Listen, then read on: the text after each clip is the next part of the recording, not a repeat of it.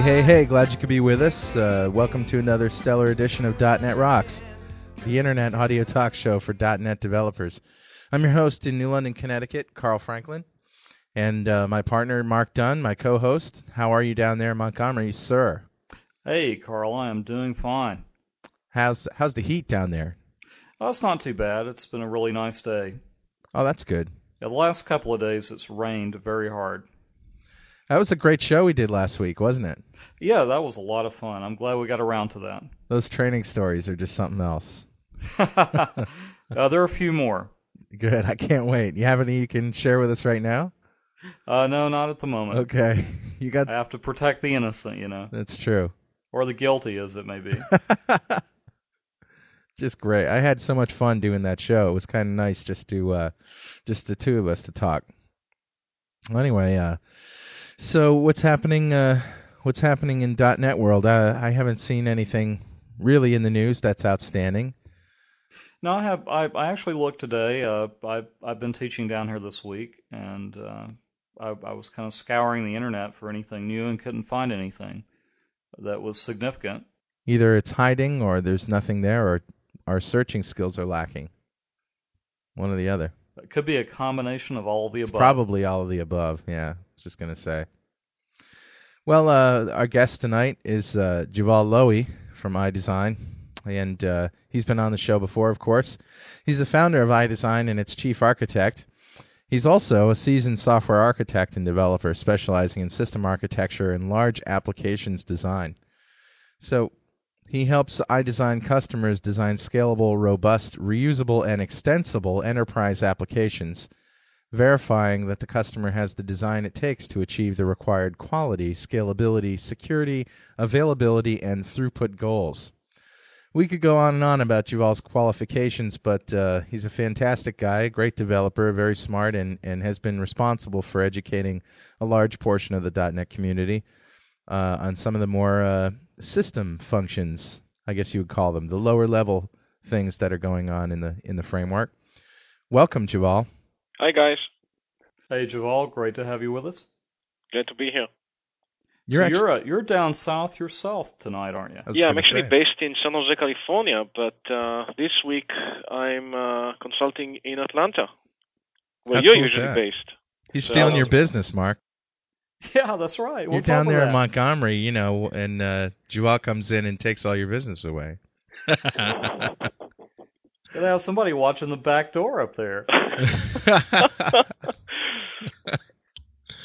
So we had this scheduled because some very important things have been happening in the news recently. And Juval got the green light to talk about them, namely the next version of C#, which are all very interested to hear in what you can tell us about it without getting in trouble, we hope. Right. This is a scoop, as far as I know, is it not? And in fact, we're also going to discuss it at VS Connection in October. That's right. That's right. All right, so you get a preview tonight, eh? Yeah, we managed to squeeze it in into the conference schedule at the last moment. Carl pulled it through.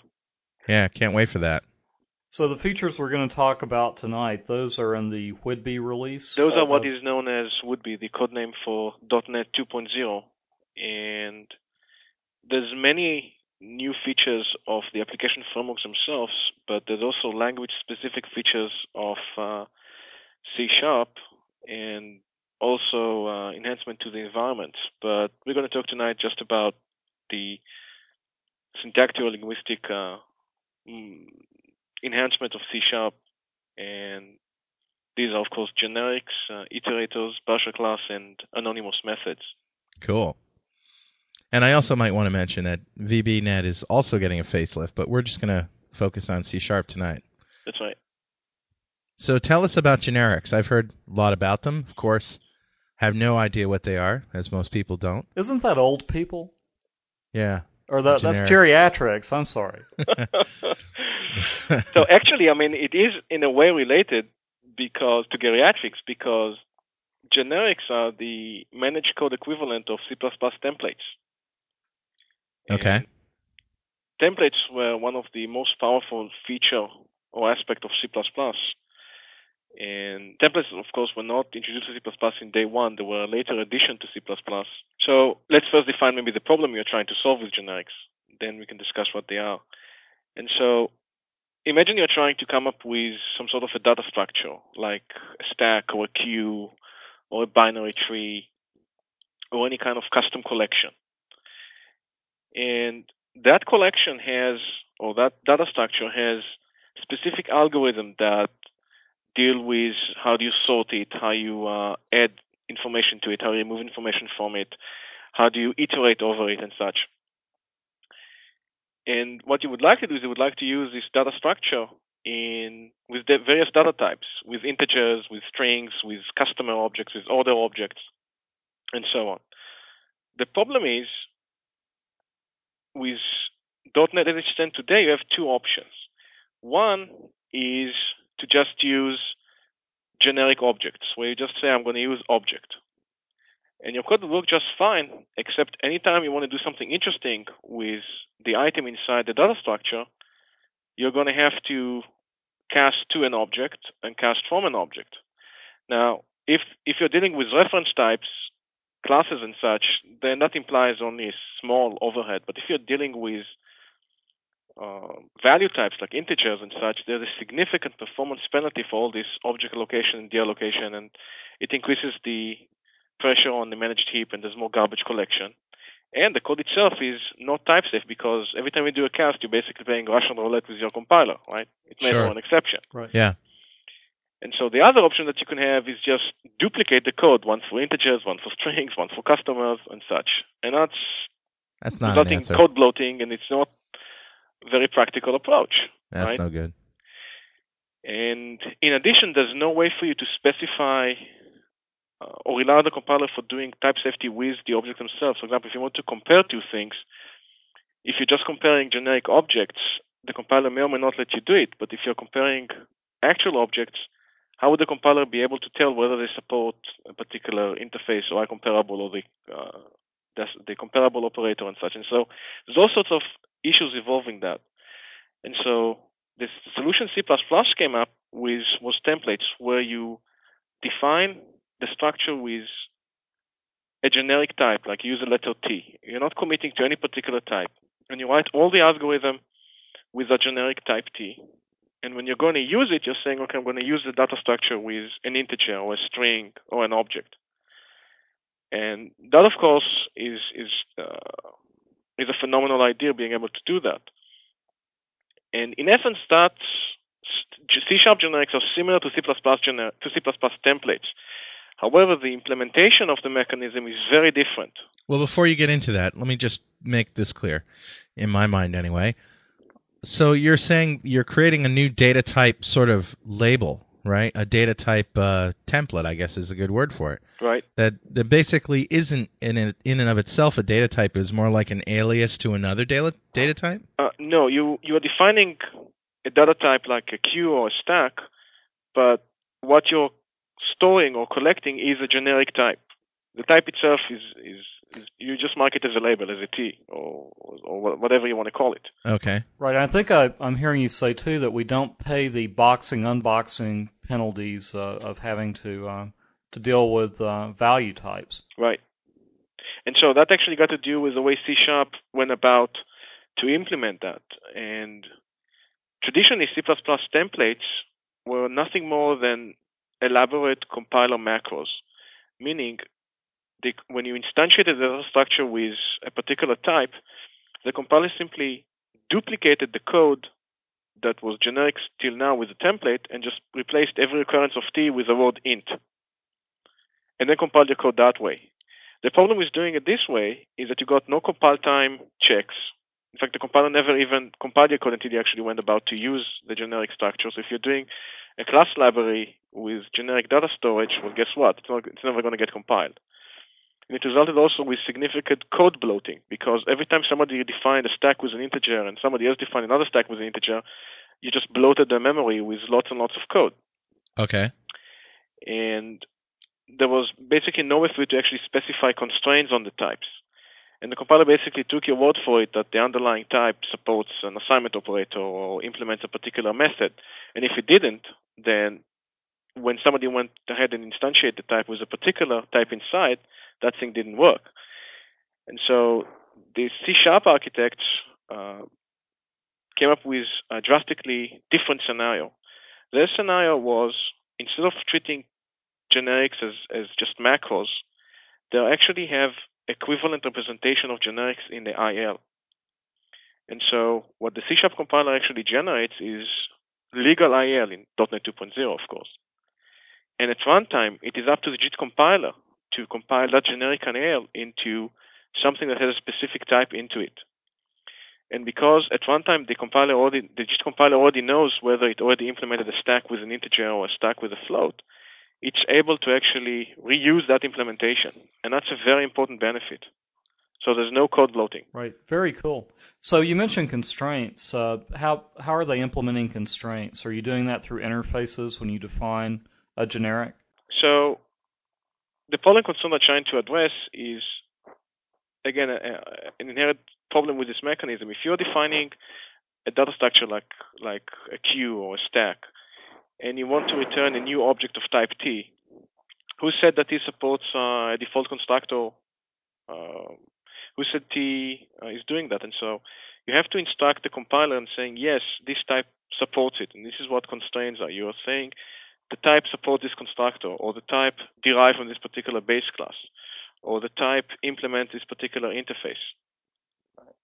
So it goes beyond simply defining a constraint as an interface then. Correct. There's interface constraints indicating what interface the type supports, and there's base class constraints, and there's default constructor constraints. Still trying to figure this out in the big picture, and pardon me, and I think maybe some other people listening are also struggling with this. Let me just put it in terms of a framework of something that I understand. How is this different from, say, a variant or another kind of late binding mechanism? You mentioned what the problem was with the object, just defining things as objects. Internally, you have a lot of boxing going on for value types. But does this essentially solve a late binding problem in a much more efficient way? Is that basically what we're doing here? Yes, because you get the early binding performance and you get the early binding type safety as well. With a variant, it's basically like an object. Anything goes, right? Right. And so you can put a string in, try and get an integer out, and you explode. Yeah, exactly. Surprises it. Surprise, sort of a deal, right? Right.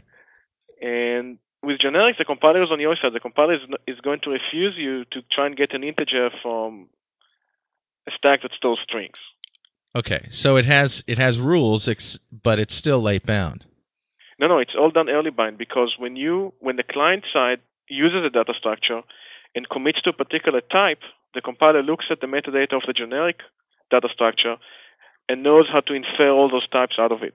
And so you get all the type safety of early binding, and you also get the performance of early binding, because there's no boxing, unboxing, less pressure on the heap and such. But you get the functionality of late binding.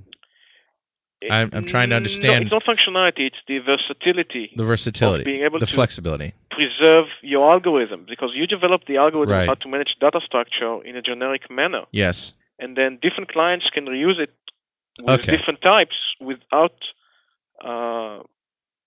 actually incurring any performance penalty, any type safety That's issues. what I'm getting at. Right. You're using it so that you're using it in the place where you would maybe use casting with reference types, but taking that to make it work with classes that aren't necessarily related through inheritance. Is that? Inheritance is a whole different story with generics. I don't know if you want to get into that. It raises all sorts of interesting issues. Well, that's what we get with casting with reference types, right? Because when you cast, you have to cast to related data types. Yeah, you can only cast in .NET to something on the same class hierarchy. Yes. Right. So with generics, what I'm getting at is you can develop algorithms that may use completely different data structures that aren't related at all. Inheritance has nothing to do with it. That's right. Inheritance has nothing to do with generics. Right. And so, think of an example that you went to the trouble of developing a binary tree. Now, writing a real-life binary tree is a non-trivial amount of programming. It requires about 2,000 lines of code. Now, why is it so complex? The actual insertion and removal of items may not be that complex if you're not doing a balance tree. But if you're doing a balance tree, there's lots of thought that goes into how to do it and keep the tree balanced and such. And you want to reuse that algorithm regardless of the actual type you store in the tree, be it an integer or a string. And that's really the power of generics, being able to reuse this investment. Get it. Light bulb on. Yeah. Yeah. And on top of that, you also get a significant performance benefit. Because if you're using it with integers, you're only paying for integers. That's in great. fact, I suggest the listener to actually do an interesting experiment. Implement a trivial stack that does push and pop. Do it once with integers. Do it once with objects, but store inside integers and do boxing and unboxing. Put it in a tight loop. Do it 10 million times and measure how time it takes. And you're going to see that the one that's using the integers is a fraction of the time that uses the objects. Well, sure. Yeah. And so that's a huge benefit for generics. Now, because generics are actually part of the IL, there's actually no reason why any language in .NET can't consume it. Mm-hmm. You can consume generics from inside J#. I mean, there's no reason why you can't do it. Neat. That's great. What a great feature. Yep. Yeah. And this is something that the C# community has been eagerly waiting to. I mean, granted, C++ didn't get templates in day one either, okay? Yeah, it took a few years. Right. But once you give somebody something, you can't just take it back, right? So those with C++ background are missing generics because it becomes part of your toolset, part of the things you use to apply to solve problems. Sure. And doing it the other way isn't going to... And doing it the other way is just waste of time. Impractical and waste of time and performance. Yeah. Right.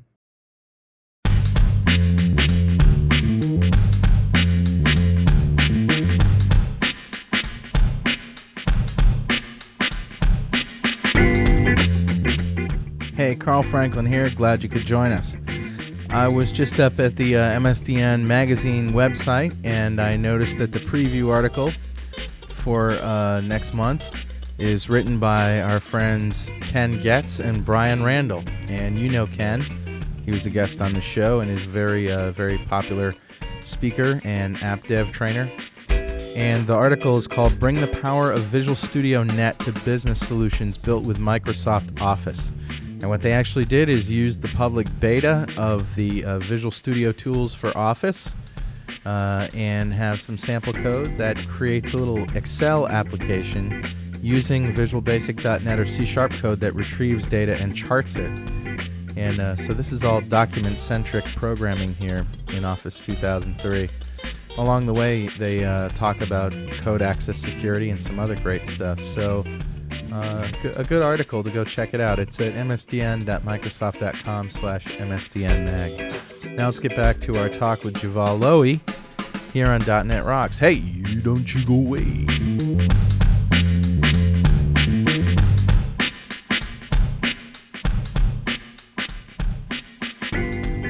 So what else is new in C# 2.0?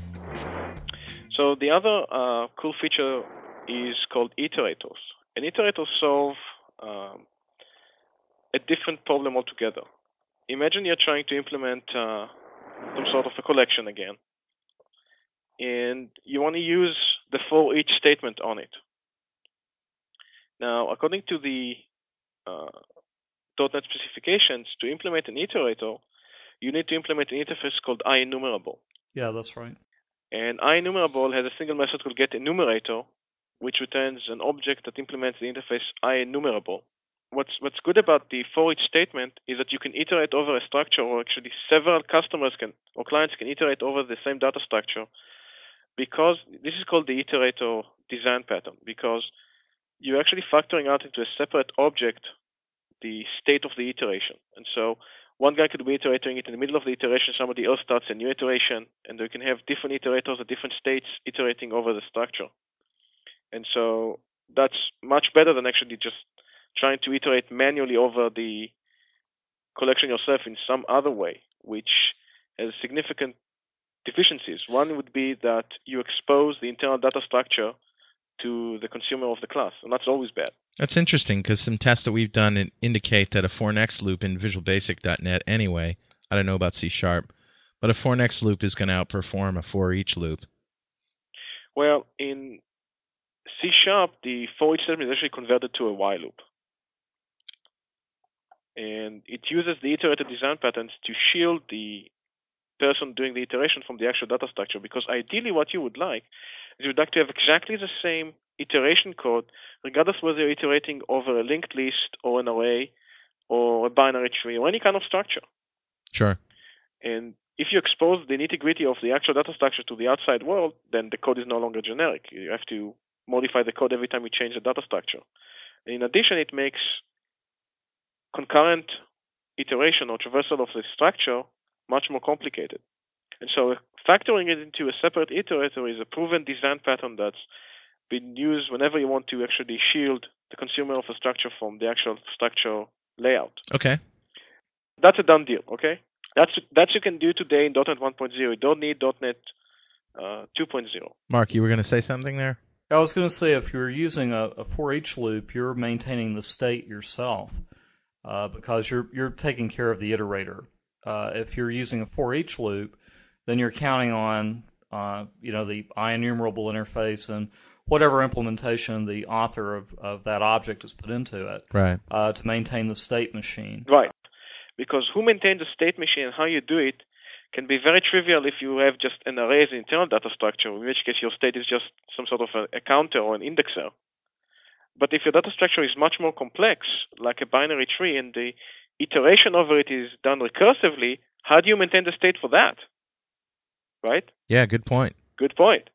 And so it's a borderline impractical programming task. And so implementing a for each, being able to use your structure in a for each statement is nice in a conference demo where you just use over an array of string or something trivial, right? Right. But in real life applications, that's not the case. You do have complex data structure and which have either interleaved data structure or some recursive data structures.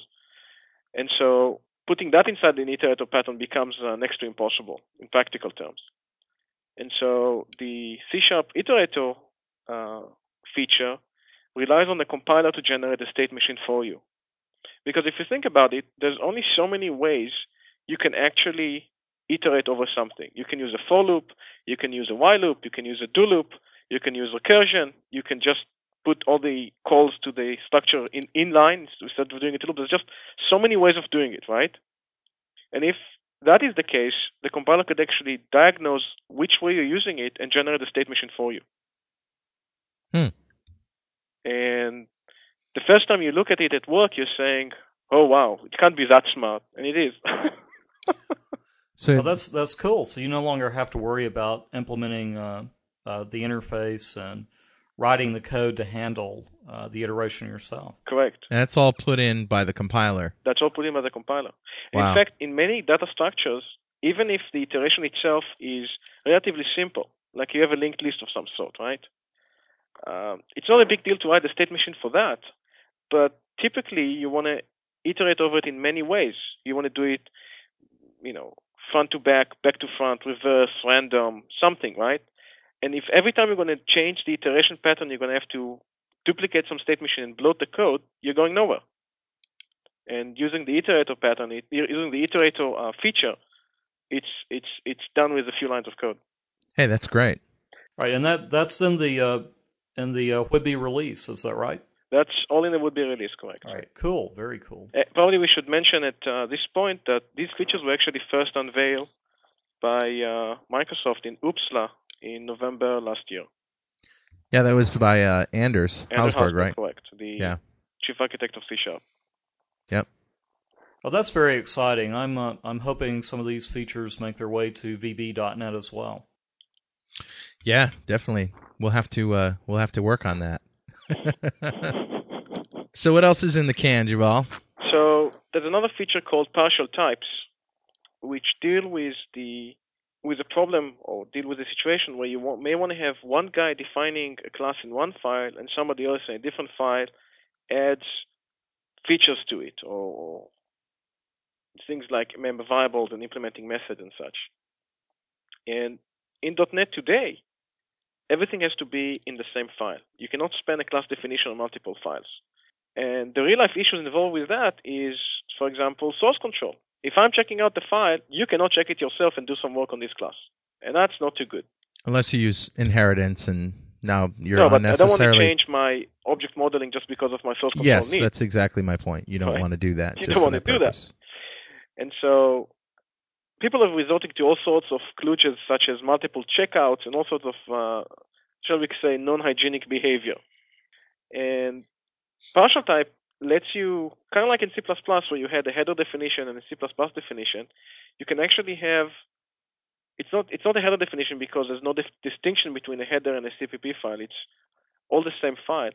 What you basically do is you can split the class definition across multiple files, and as a compiler churning over your code, it simply collects those things and compiles it into a single cohesive class.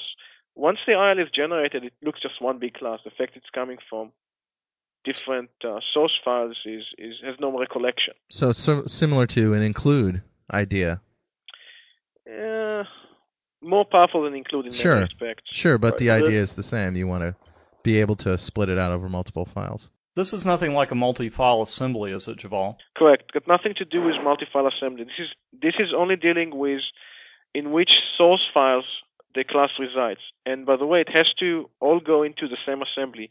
A partial class cannot really span multiple assemblies. And as we found out, that really doesn't happen all that often, a multi-file assembly. Yeah, that's actually another true statement.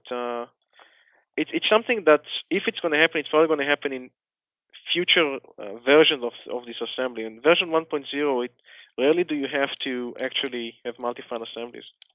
Yeah. I've actually found some other thing to be true in that statement. I've also found that the team boundary is the assembly boundary, meaning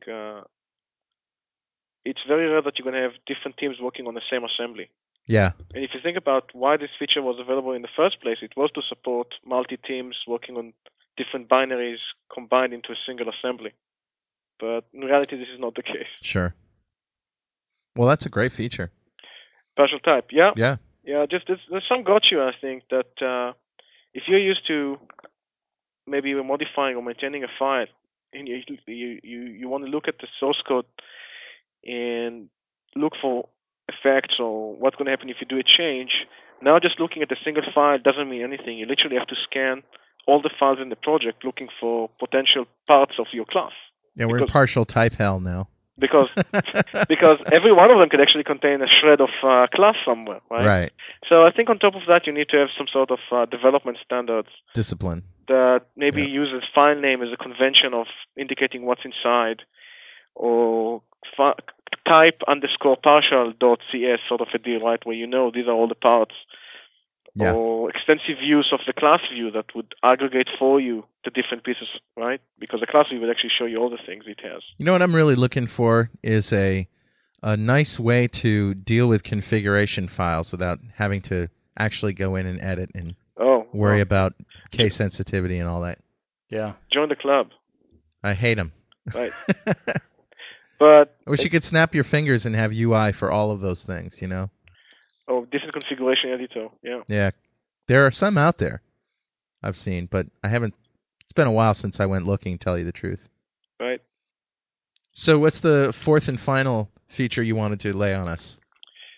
So the last feature is called anonymous methods, which is somewhat, in a way, it's the most esoteric of these features, and I personally don't think it's going to be that much useful, although it's definitely a very powerful feature. Imagine a case where you have to pass a delegate to some methods to invoke a method on your behalf, and you're not going to deal with multiple targets in this delegate. You're not going to use it for events. You're not going to use it for any of the other things besides just passing it somewhere. And so you typically have to go through the trouble of defining a delegate and defining the method and binding them together and passing them onward.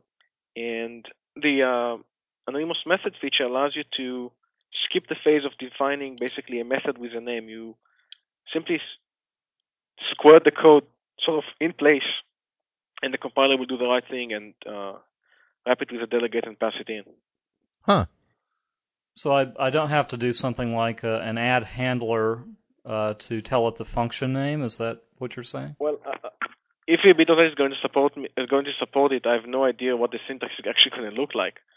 But VB.NET, I don't know if it's going to support it ever, this sort of thing, but it's probably unlikely to look like the add handler syntax. Because what you're going to do with an anonymous method, you literally squirt the code in sudo. And the compiler is smart enough to pick up the pieces and make a You delegate what out the of code? it. What did you say? Squirt? Squirt it. You just put it inline where you want to pass it a delegate. And you simply put the code inline. Wait a minute. Did you say SQUIRT? Squirt. Squirt. Yeah. You squirt the code. That's a technical term, Carl. It's a technical term, yes. I never heard that before. Oh, code squirting, yes. Code squirting. You never did any code squirting when you were a kid? You must be the squirt king of C#. We're gonna make a T-shirt for you. So squirt the code just means to just fire it in there. You just put it in place. You don't have to even define a method. Okay. And the compiler would pick up the pieces, wrap it in a nice delegate, and pass it in. Well, I want to go squirt some code now. Yeah. Okay, yeah, I can see that. That's neat, but I don't know if I want to do that all the time. Right, and like I said, in my opinion, it's somewhat of an esoteric feature. I have to really get out of my way to find an example where that's what I'm trying to think of. Where I would want to use that. Somebody must have had a good reason to put it in there. Maybe we can dig that out a little bit. Well, it's again, in the cases where you are, I mean, I have actually an example where I would like to use it. For example, you know that in Windows forms, you can only call controls on the thread that owns them. Right. Yeah. And so Windows forms provide implementation of interface code isynchronize invoke, which has a method called invoke that you're supposed to call it, passing in a delegate targeting a method on the control. Right. And the implementation of invoke would marshal the call to the correct thread and have that thread execute the call. Right.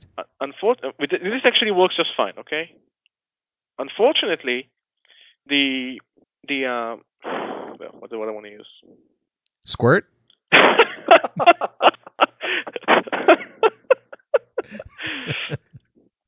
Unfortunately, that pollutes the client's code because now the client has to do all the yucky plumbing of getting asynchronous invoke and calling invoke and doing the error handling and preparing a delegate, preparing an object array and passing it in and dealing with all this stuff. It's a bit of work. It's a bit of work. Now, if you only do it once in a while somewhere in your code, no big deal. But what if you're always going to set properties on different threads and such? And so the solution I found to be the most useful is to derive from the controls you're working with. For example, if you have a label control, simply derive another label from it called safe label.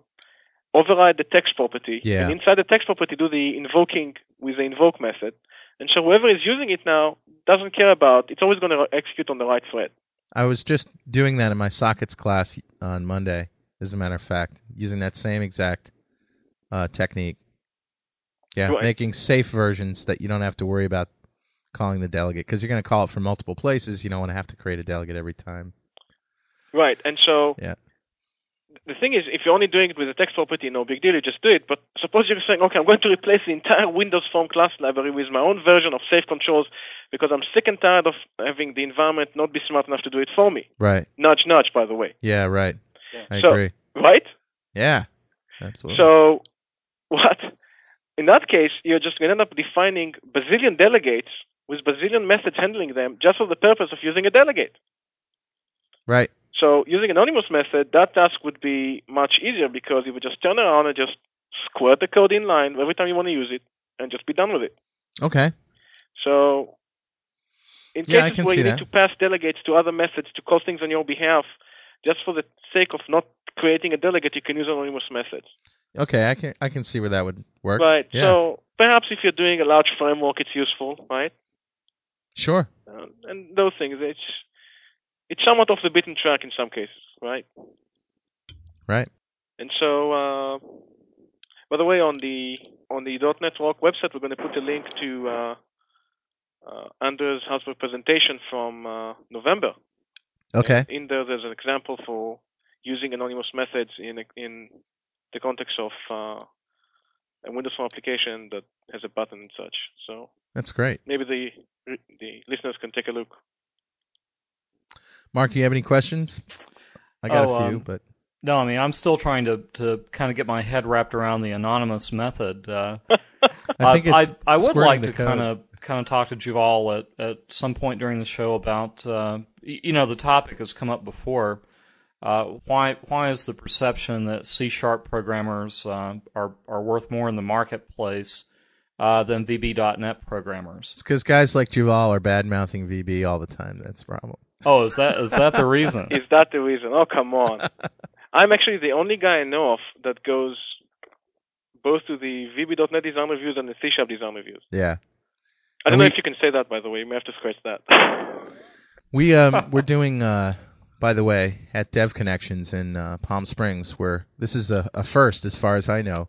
We're doing sessions for both programming audiences at the same time.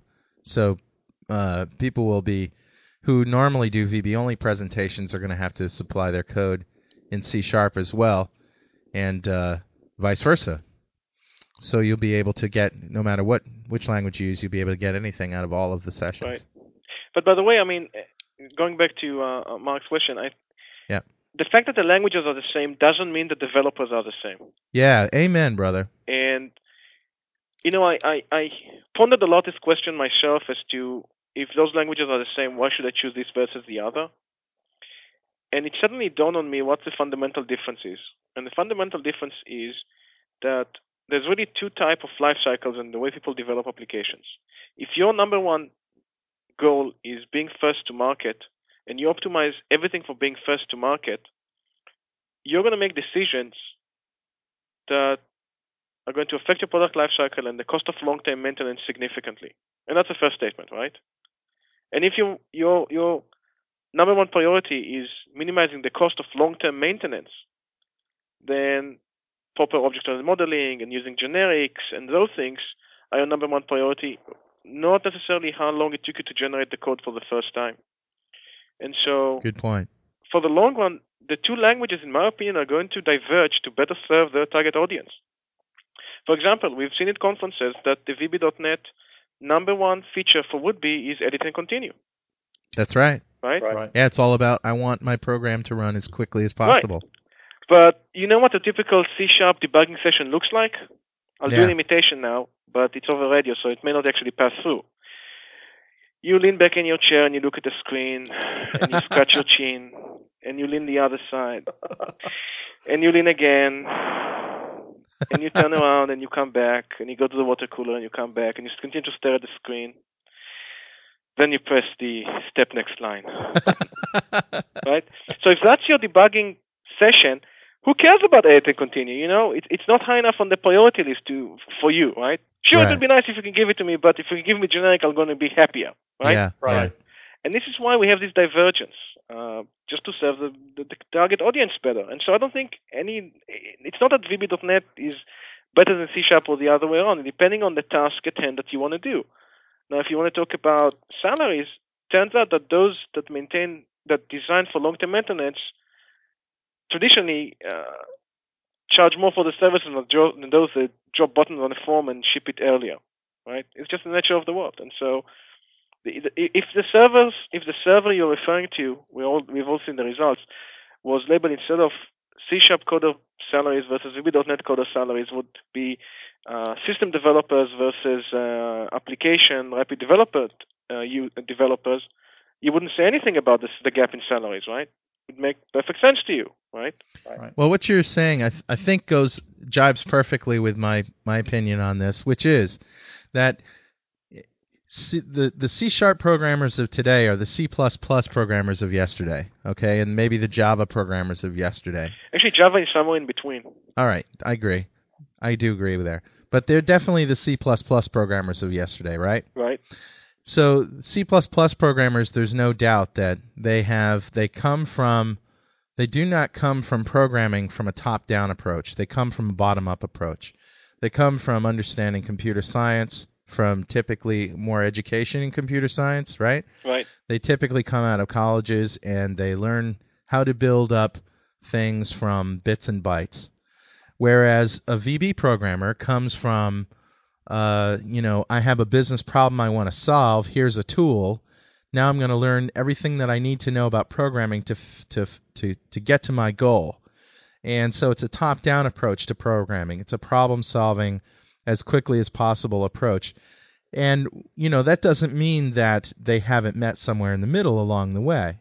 It's just that they've come to be programmers from different places. And the VB programmers that, are numerously out of work now, okay, the dot-com boom sort of put an end to big budgets and all that. The economy changed. Most of the programmers that were laid off were VB programmers because there was more of them. There was more people solving business problems than there were building, engineering Right. system level components, etc. Okay, so the VB programmers that are left are still paid their VB programmer salaries, and the C# programmers that were C++ programmers are still paid their C++ salaries. Right. So now we're not in a boom period of hiring. Therefore, there are more VB programmers out there looking for a job. Therefore, supply and demand kicks in. It's no wonder. Right. Okay. And that actually raises a very interesting point that I've heard, and that is, if that is really the case, and you are a smart VB developer, from a purely mercenary standpoint, you might change your resume to say C#, because fundamentally, if you can do one, you can do the other, right? But yeah, absolutely. That's exactly the way I look at it. Yeah. If I were out of work as a VB programmer, I'd be learning C# if I thought that paid more money. But here's the deal: if you were a manager who was hiring, you'd be hiring VB programmers because they're cheaper. This is not a boom time. This is not a period of supply and demand on the programmers to the programmers' benefit. Right. Well, yeah, it depends, though, Carl. If you're a company and you've set a standard that all of our development is going to be done in C#, yeah, that's true. A lot of companies are doing that. That's true. A manager doesn't say, "I think I'll start a software company in this bad economy, and do I want C# or VB programmers?" That's not obviously happening. Yeah, you'd have to be drinking to do that. You'd have to be smoking crack. Yeah. So it's been at least several months since we had. Maybe even almost a year since we talked to you last. Right. What have you been doing in that period of time? I know you've been speaking a lot. So I published a book. It's called Programming.NET Components. And in a shameless commercial plug, I invite the listeners to go and see what they say about it on Amazon. Very good. What publisher did you use? It's O'Reilly again. Okay. And I basically wrote a book that I don't think anybody wrote about .NET before, because I wanted to put in writing my lessons and my perception on developing component technologies based on years of doing it in COM and now in .NET, and distill what are the abstract principles of component programming, and then show how you implement those programming principles in .NET in concrete examples. And so in the first chapter, I define the 6 principles, and then basically I have 400 pages showing how to implement that in detail. Wow, that's great.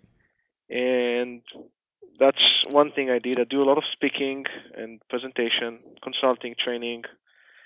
Hey, if you send us a copy, we'll be sure to read it.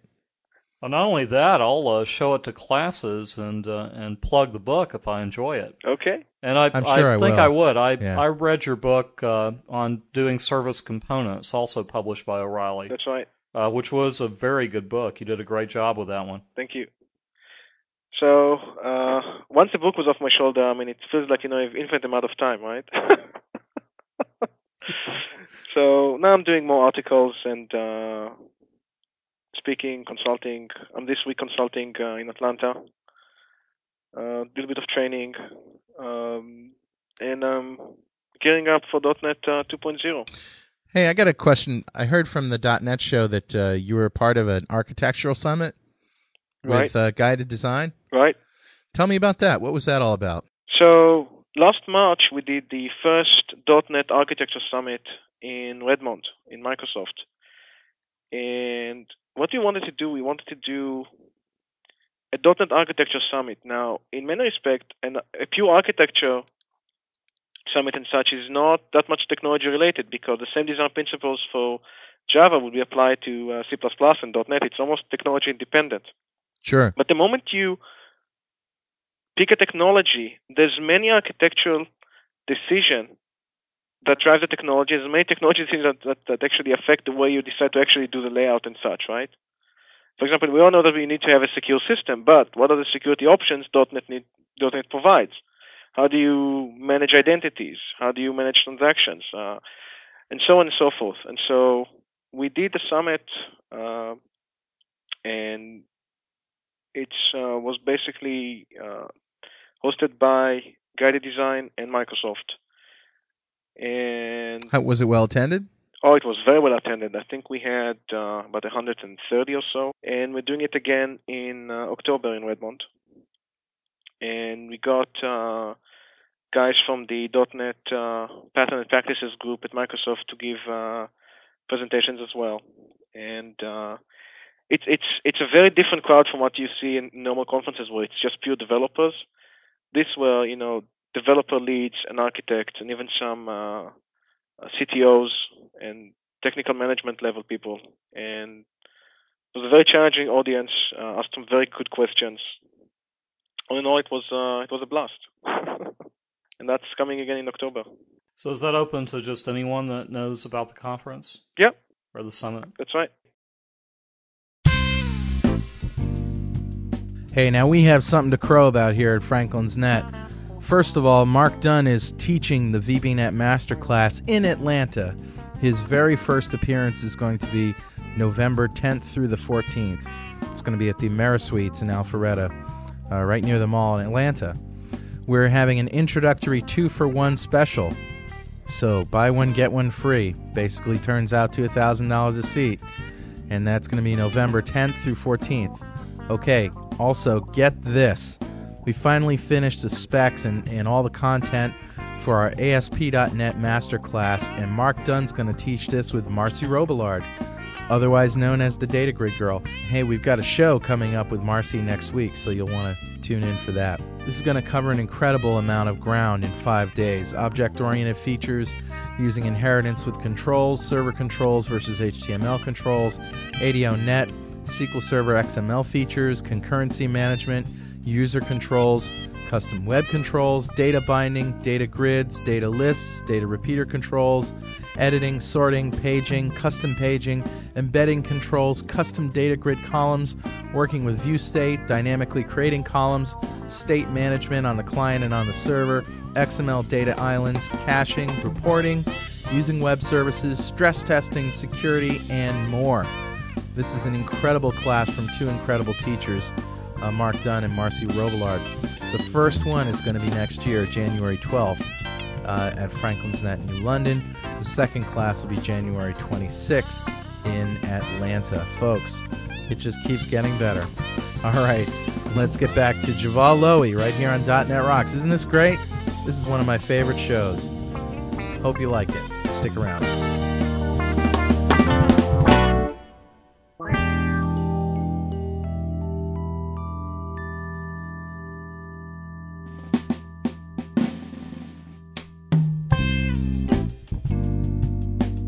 You really haven't done any amount of generic stuff? Well, as far as my exposure to generics, it's just been reading about Java in the past. I mean, I was familiar with the concept of generics. And I don't know that, I don't know that when I was reading about it that Java really, Sun's Java had implemented generics. They had a product that was codenamed Tiger a couple of years ago, or not even a couple of years ago. And generics was on the drawing board for Tiger. So I haven't really kept up with Java. I don't know if they implemented that yet or not. So I'm not a Java expert by any stretch of the imagination. And what I want to tell you now was basically things I read on the C# website, where they have short documents comparing C# generics and Java generics. And according to that document, Sun doesn't want to make any changes to the Java virtual machine, changes to accommodate generics. Ah, okay. And as a result, they can only support generics in a limited fashion with reference types. So you can have a generic structure that hosts customer objects or other objects and such, but you can't use the same structures for integers or floats or booleans. All right, so they're going to have a light version of generics compared to what we have in C# 2.0. In my opinion, it's not even called generics, because the moment you put limitation on the actual types you're going to store, it's no longer generic.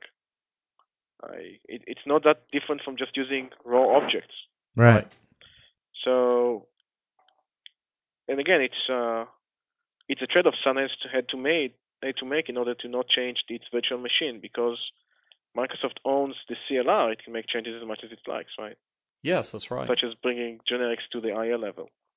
Right. And yeah, that's something I wanted to mention earlier, or actually ask you a question. So the implementation of generics in C# goes beyond just the C# compiler to MSIL compiler. It's got to be something supported at a lower level by the Common Language Runtime. Yes.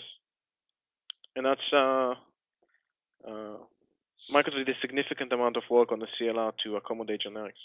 Right, and that also makes me think that would probably open the door for other languages to also support generics in the future. As best as I can understand it, nothing prevents any language from consuming a C# generic data structure. Whether that language compiler is able to define generics is a different question altogether. Right. Yeah. I wonder how many. I wonder if that really is an issue for VB.NET programmers. I don't think it is, and I don't think it is because Java doesn't have generics. Now you say, what's that got to do with anything? Under the assumption that we have this spectrum of skills and spectrum of developers' abilities and spectrum of experience and what you're going to use it for, which spans all the way from hardcore C++ through Java to .NET or C#, right? Right. If we have this spectrum, when Sun designed Java, it basically came up with a C++ derivative language. Yet they explicitly chose not to have some really powerful C++ features like operator overloading or templates. And I think the reason they chose not to do it was because they didn't want to, I won't say the word confuse, but they didn't want to burden developers who were not as savvy as C++ developers with language features that they're unlikely to take advantage of. Okay, sure, yeah. And so if we say that Java did pretty well without generics, right? Right. And assuming it targets a certain spectrum of audience, then I suspect that even if VB.NET is not going to have generics, it's going to do pretty well because its target audience never missed it. Right. So, hey, I got a question for you. Totally shifting gears here for a minute. We now have two versions of the .NET framework, and I don't know about you, but having both versions on my machine as a developer is somewhat worrisome. And I'm wondering if you're experiencing, and if you're not currently experiencing, do you think you will be anytime soon experiencing framework hell? I'm calling it .NET hell, yes. Yeah. And today I actually helped the customer with one of the biggest companies in the world to come up with a .NET coding standard. And one of the items I have over there is that you must specify explicitly, as part of your coding standard, I'm saying you must specify explicitly which version of the runtime you support. Having it resolved on the fly by some default policy is unacceptable for any serious application. And if you don't do that, then bad things might happen. Right. And the problem is especially severe for component vendors because application vendors, those who deploy the EXE, have kind of control about that because you can specify the support runtime in your configuration file.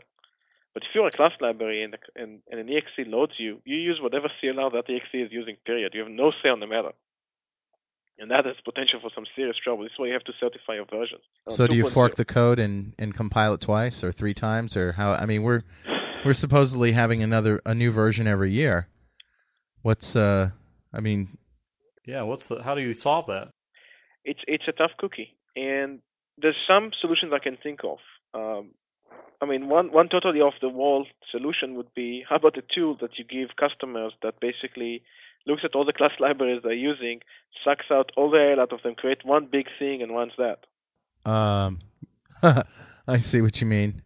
So that would get just throw away all the class libraries. But then you're not standard, and you have different. Right. I'm not saying that this is actually a practical solution. Yeah. I'm saying it's off the wall. I don't know as if you can have your cake and eat it too. I don't know as if you can have innovation in the framework without having to be backward compatible, without having to have. That's right. And this is actually what is going on, because Microsoft, after about almost 20 years of living with DLL, right, realized that there's no such thing as full backward compatibility. It's a fiction. It doesn't exist. If you want to commit to that, you're either going to end up with DLL hell, or you're going to end up with a situation that totally stifles innovation. You can choose. That's your option. And right. so what Microsoft is saying is it's making something much more sophisticated. It's saying, because we can have side-by-side execution, we guarantee that at least we're not going to break your code if you have the older runtimes installed on the machine. Right. Things are going to work. Now, you want to take advantage of new features? Well, nobody's forcing you to do that, but then you have to certify that you do run with the correct version. And so that actually raises a different question, which is, should we treat .NET as an operating system? Because when we had operating systems, if your code ran on Windows on NT4, it doesn't mean it runs on Windows 2000 or on XP. Right? Nobody can make that assumption. You have to certify it, right? That's right. And so if you view .NET as basically something that is analogous to an operating system, then the fact that you run on .NET 1.1 doesn't mean you run on .NET 2.0. Yeah. Yeah, this makes me think of video games, of all things. If you look at video card support in various games, you run into kind of the same problem where, if you want to see all sorts of cool visual effects, well, you've got to have a certain version video card, or you don't get them. Right. So it could work the same way. If you want to get these features, then you've got to have the latest version of the framework installed. And here's actually what I recommend my customers. I say to them that your deployment unit, what you put on your customer machine, is not just the 4K of your assembly, okay? You bundle all the runtimes you support, because there's no telling what you're going to end up on the customer machine. You can write a pretty smart installation that looks up the customer GAC and see where it has a .NET installed in the correct version. If not, just install that. But you have to consider bundling the version you support with you, because otherwise you're playing Russian roulette with .NET. Yeah, I agree. Well, Yuval, we're about out of time. Is there any other last minute stuff you want to share with the audience? No, guys. Thank you for having me. I can't wait for next year. Yeah. It's always a pleasure to talk to you, Juval. Thank you. Absolutely. And we'll see you in the fall in Palm Springs. That's right. See you then, guys. Okay. Take care. Bye-bye. Good night.